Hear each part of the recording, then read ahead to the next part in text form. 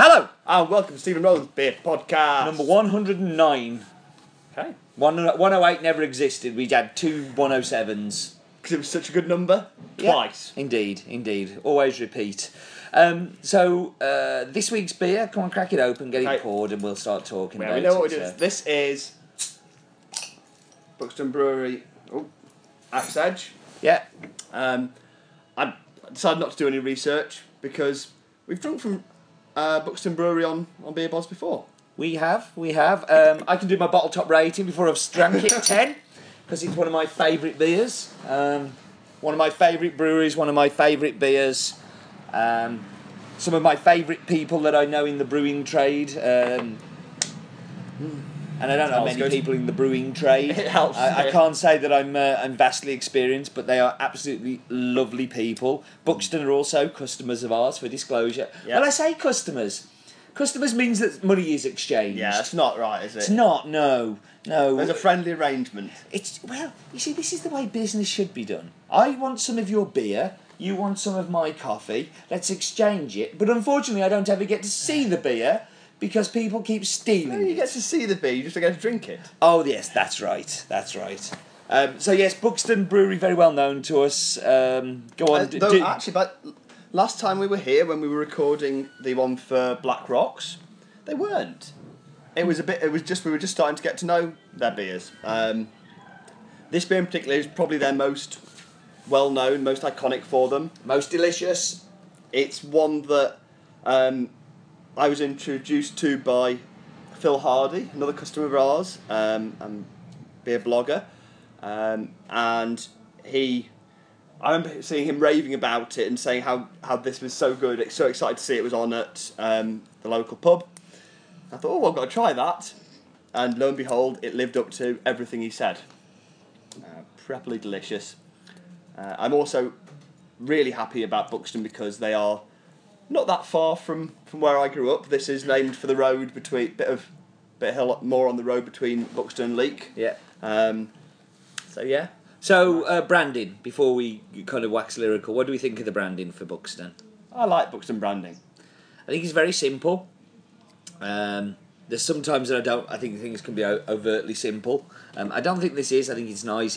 You spot them, and I do like the way there's like a vein that runs through them that it's very Buxton. Yeah. They use lots of different colours, which is unusual for branding people. Logos take my logo's this colour, I'll make the label this, but they change the colour of the logo and the label to suit what they're doing. Very, very distinguishable. I think it's more of a pump clip than a bottle. I can see what you mean. I mean, it's interesting that it's one that really combines some very local themes. So their beers, as this one, lots of them are named after bits of the local area. Mm-hmm. That little castle you can see on there, that's a local landmark. I think it's a turret or a folly. I forgot its name for a moment. That's embarrassing. I should remember to check that up before I started this. But yes, so there's lots of localness to it, but at the same time, it's clean, it's crisp. You can see it. It's very identifiable. Yeah, it looks the part. So how long have Buxton been going? I believe 2009. Oh, you believe? Oh yes. God. It's all from memory. This is more of Roland's made-up facts. I don't bother researching this one. I know it's going to be delicious. You don't bother researching any of the time. That's what are you talking about? But I haven't got my phone to Google with this time. Why? Where's your phone? I've left it downstairs. Oh, God. Sorry. All technology's over. Such a long walk to downstairs. Honestly, this is what I have to work with. Complete laziness. Okay, so on to the beer. It's IPA. It's 6.8% IPA. I wish it wasn't 6.8%. Doesn't taste 6.8%. It doesn't, and that's even worse. That's dangerous. So this, the head brewer, Mr. Strong there at Buxton is... Is he square and red?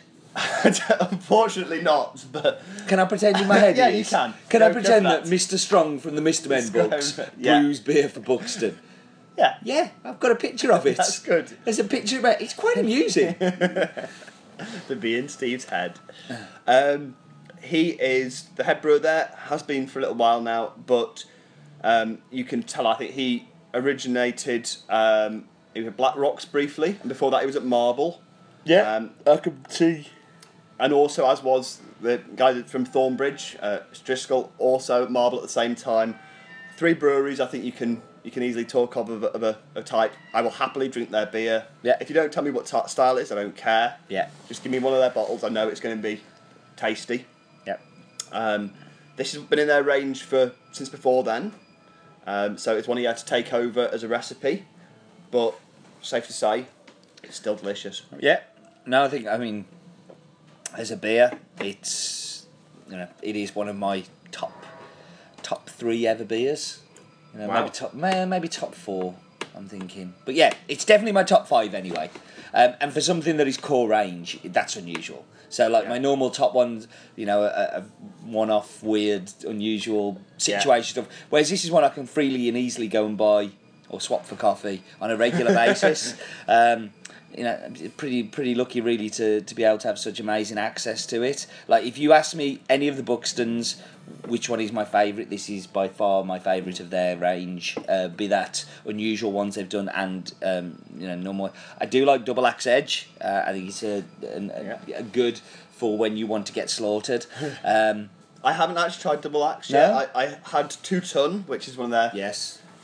their new ones, Imperial IPA, it's 11% last night, which was very nice. But Is that why what? you've been rubbish today? Excellent. No, that's normal. Oh, yeah. But you know what? I'm looking forward to this more. Yeah. As much as nice as 2 Ton was, you know what? I don't think this is any better than this. In fact, this, as you say, this is probably my favourite of their hoppy ones. I have been drinking some of their sour ones recently. Mm-hmm. And actually, Forest Skylines were really delicious. They're definitely contenders for my favourite from them. Very, very good. But just for me, this is a perfect IPA. If it wasn't for the percentage, I wish it was a little, a little lower. But I can live with it just because it's so tasty.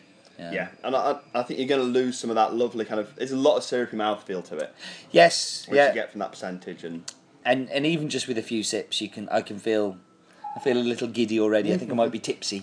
I think that's happiness. Well, no, it's also I haven't eaten anything. So, drinking beer this after. was well planned. Yeah, at 3 o'clock in the afternoon, 4 o'clock in the afternoon when no food. It's not so good, but it's a delicious beer. I don't change my bottle top rating from what I threw down at the very start. It's the first time I've done it before even drinking a beer on here, but I have such belief in the consistency of this beer. It's always the same every time I've come back to it.